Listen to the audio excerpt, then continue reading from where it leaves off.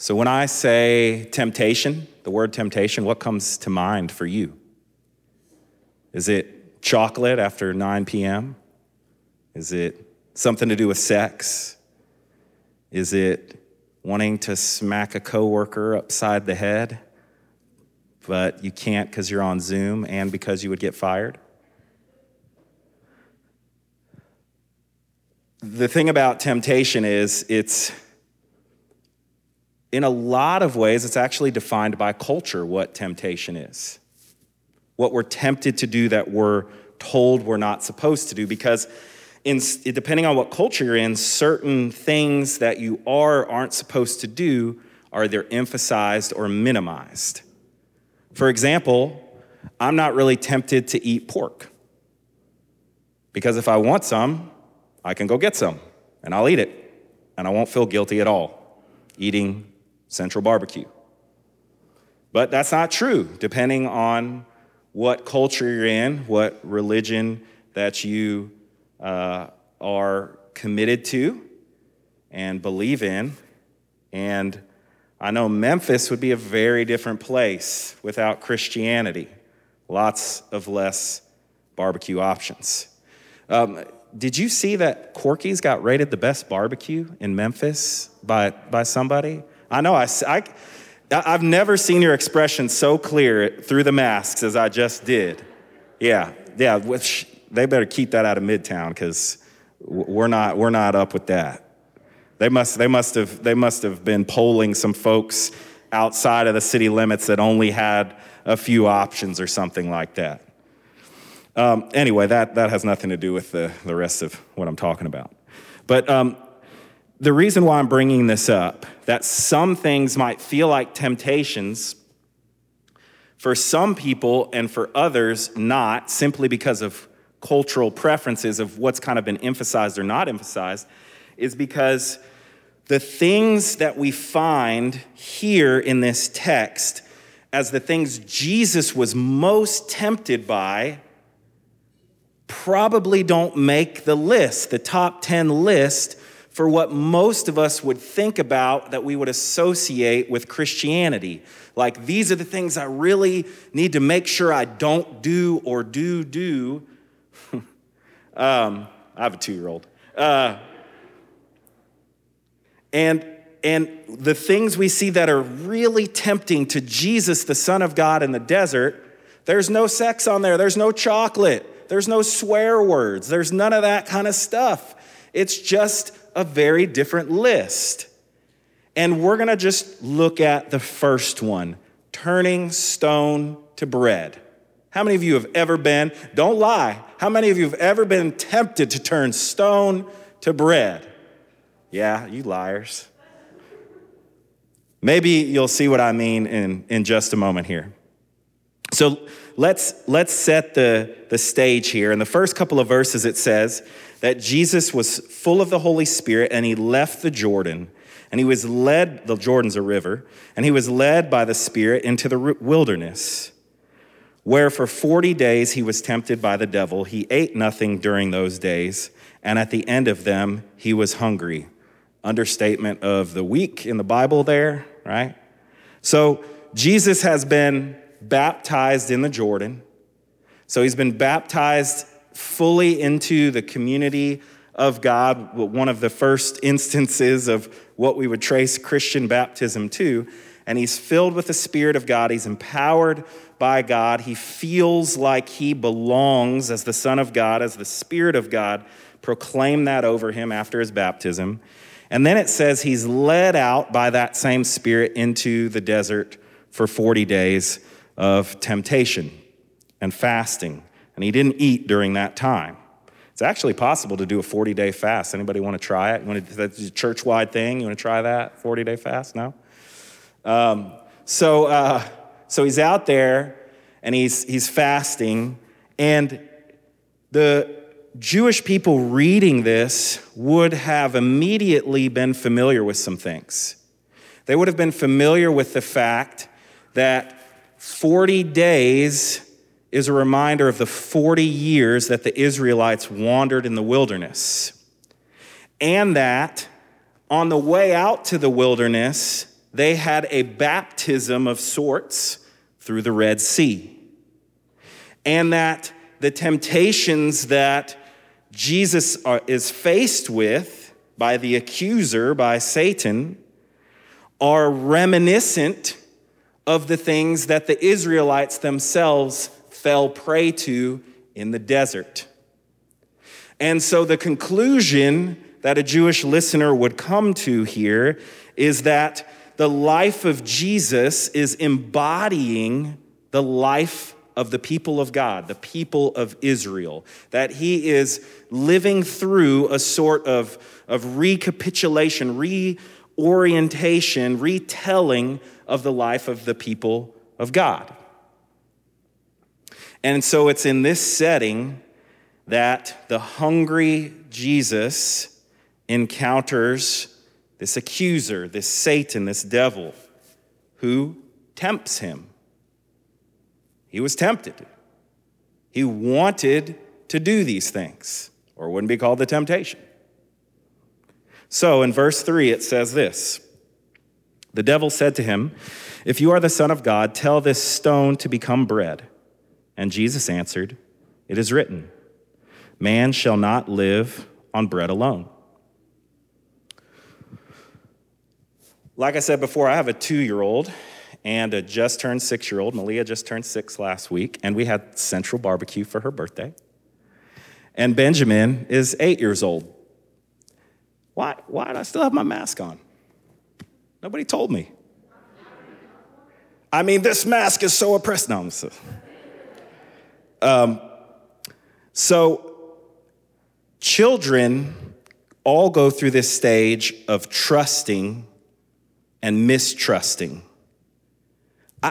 I can't, this morning, my wife made oatmeal, baked oatmeal, and you ever dealt with this as a parent, and you know that the kid will like it. You've seen them eat it, like eat a whole bunch of it, often, many times before, and that morning, nope. I won't eat it, I don't like it, and you cannot convince me that, I'm sorry, I'm sending people into flashbacks here. I see some eyes rolling back, and so children up to a certain age, they're learning, what does it mean to trust, and whom should I trust, and what does that entail? And so they're going through this life stage of trust and mistrust, and it's a crucial and important stage to human development. And I don't know right now if my wife is up there with Xavier in childcare or not, but she's trying to build a bridge between, hey, I'm gonna be there and I'm not gonna be there and I'm gonna come back, okay?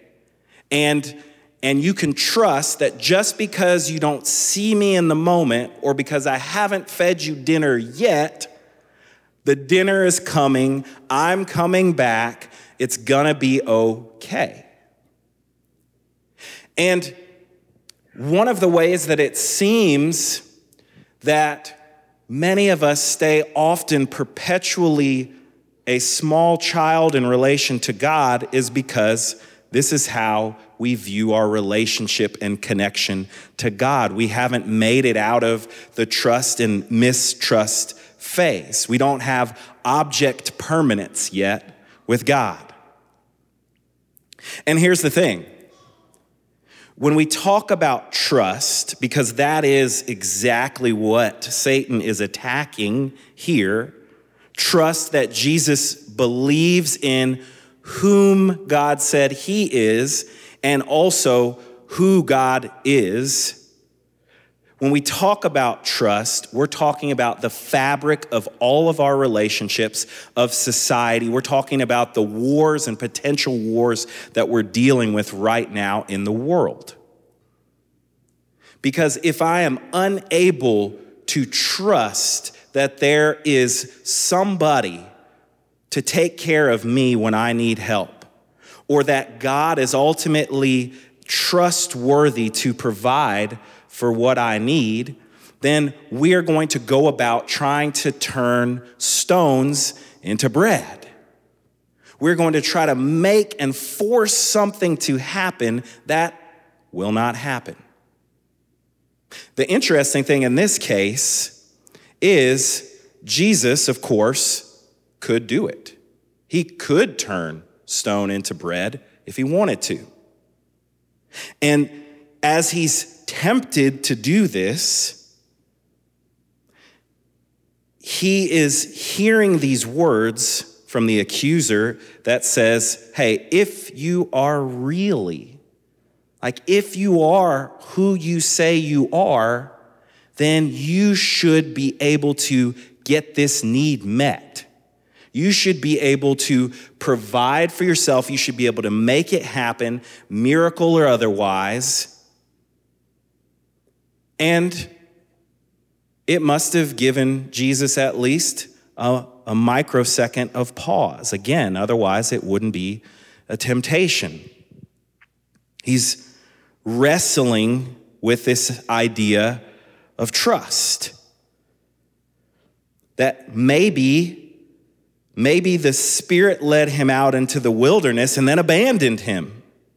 And he's all alone. And he's left with whatever resources that he has left. And he is really hungry. And why? Why did he end up here in the first place? Maybe he begins to question in his 40-day fast of deliriousness, why am I out here so hungry? Why did God put me into this God-forsaken position? After all, I was led there. And he thinks, yeah, maybe that's what I need to do. Turn the stone into bread. What's so bad about that? Not breaking any rules. In fact, it'd be a cool story for Luke and Matthew to write down, share with people, really dazzle a few folks. But instead, Jesus replies with a scripture from the book of Deuteronomy, which was about and chronicled the wilderness experience of the Israelites. And he said, it is written, man shall not live on bread alone.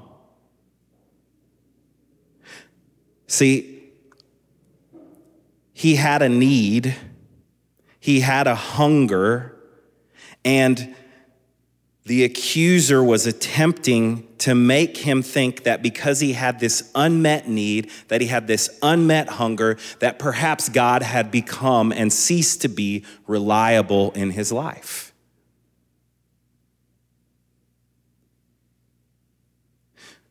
What Jesus recalled and remembered in that moment is that his needs were given to him by God.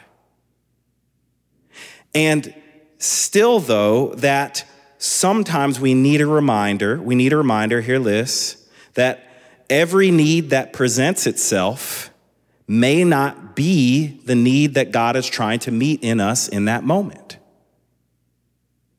Said another way, sometimes the stones just need to be stones.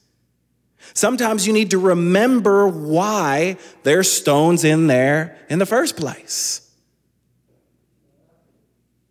That the temptation here is for us to say, well, he might have come through before. It might have made sense before, but now I'm here and I'm hungry and I have this unmet need. And because I can't see God providing the need, now I'm just like the 2-year-old. When mama's not there, I can't trust that mama was going to come back. Here's why this is such an incredible temptation as I get ready to close out my time here.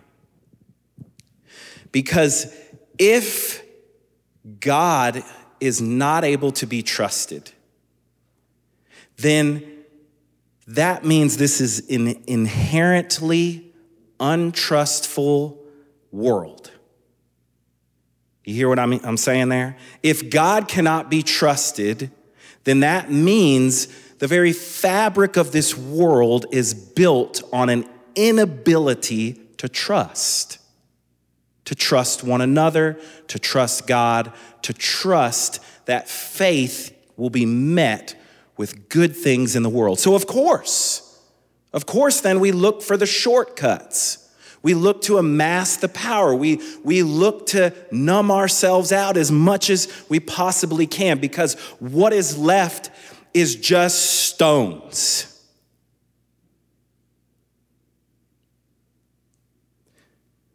See, the Israelites were faced with the same thoughts, the same temptations, the same questions.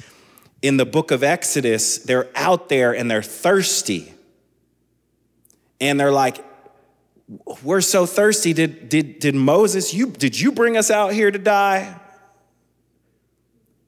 And they asked this question in Exodus 17:7. They said, is the Lord among us or not? Is the Lord among us or not? That might be, for those of us looking for God, looking for the presence of God in our lives, one of the most important and undercutting questions that we face in life. Is God with me or not? Because I'm hungry and these needs of mine are not being met. And why, God, would you have given me these needs and not met them? Maybe I shouldn't trust you. Maybe I shouldn't trust anyone. Maybe I should just try to provide for myself. I recall hearing this story in a book where a man comes home from work and his daughter is at the top of the stairs and she's so happy to see him. And she says, "Daddy." And she comes running down the stairs and he puts out his arms, and on the last couple of stairs, she jumps for him to catch her, and he lets her fall on the ground. And she cries, and he picks her back up and says, "I did that so you could know what the world is really like, so that you would learn not to trust anybody."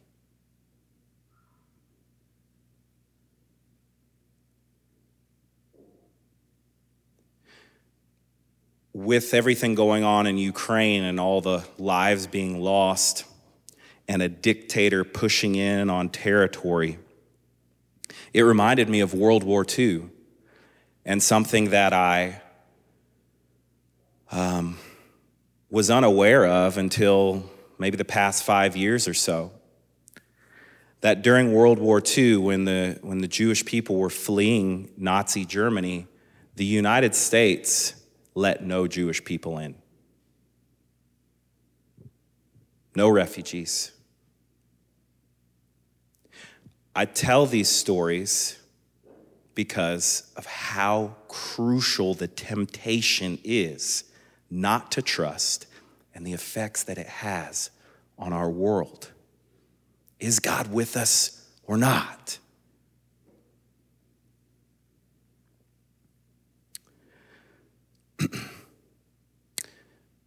I don't know what our country's doing or going to do with Ukraine refugees or all the other questions we have with immigration and who can we trust or not. I remember recently that an extremist held up a Jewish synagogue. Did you hear about this story? And the rabbi actually was able to hit this guy with a chair when he wasn't paying attention, and everybody ran out. And after the fact, they were interviewing him. I heard it, and they were asking him, "Does this mean you're going to greet people differently in your synagogue?" Because he didn't recognize this guy, and he brought him in. He was cold, and he made him some tea and offered him some tea before synagogue. And he said, "Absolutely not." He said, I'm going to welcome anybody in. I'm going to keep giving tea. I cannot close my doors. I cannot become mistrustful that there are people out there who are in need. And so it makes sense to me that one of the three greatest temptations that Jesus Christ faced on the earth in the desert there, second only the temptation to die on a cross, was to cease to trust that God would provide, that God was with him, that God was there, that God could meet his needs. And so as we go to the communion table today, I want you to think about it and be reminded to ask God that question. Are you with me? Do you recognize the Lord's presence in the table amongst one another? This is why it is becoming so crucial for us to gather back together. Mistrust in the world and in our society is only growing, and we must come together and allow the Spirit of God to renew and strengthen our ability to answer the question with an amen, with an affirmative that yes, God is with and among us and will provide our needs. And the stones that need to be stones can remain stones, and God will still be who God is in our lives, because we do not live by bread alone. Let's pray. So, Lord, thank you for this morning and this word. Thank you that you struggled in your flesh with the same temptations that we have to not trust you, to not trust one another, and even ourselves. Pray that you would meet us in an important way this morning at the table. Amen.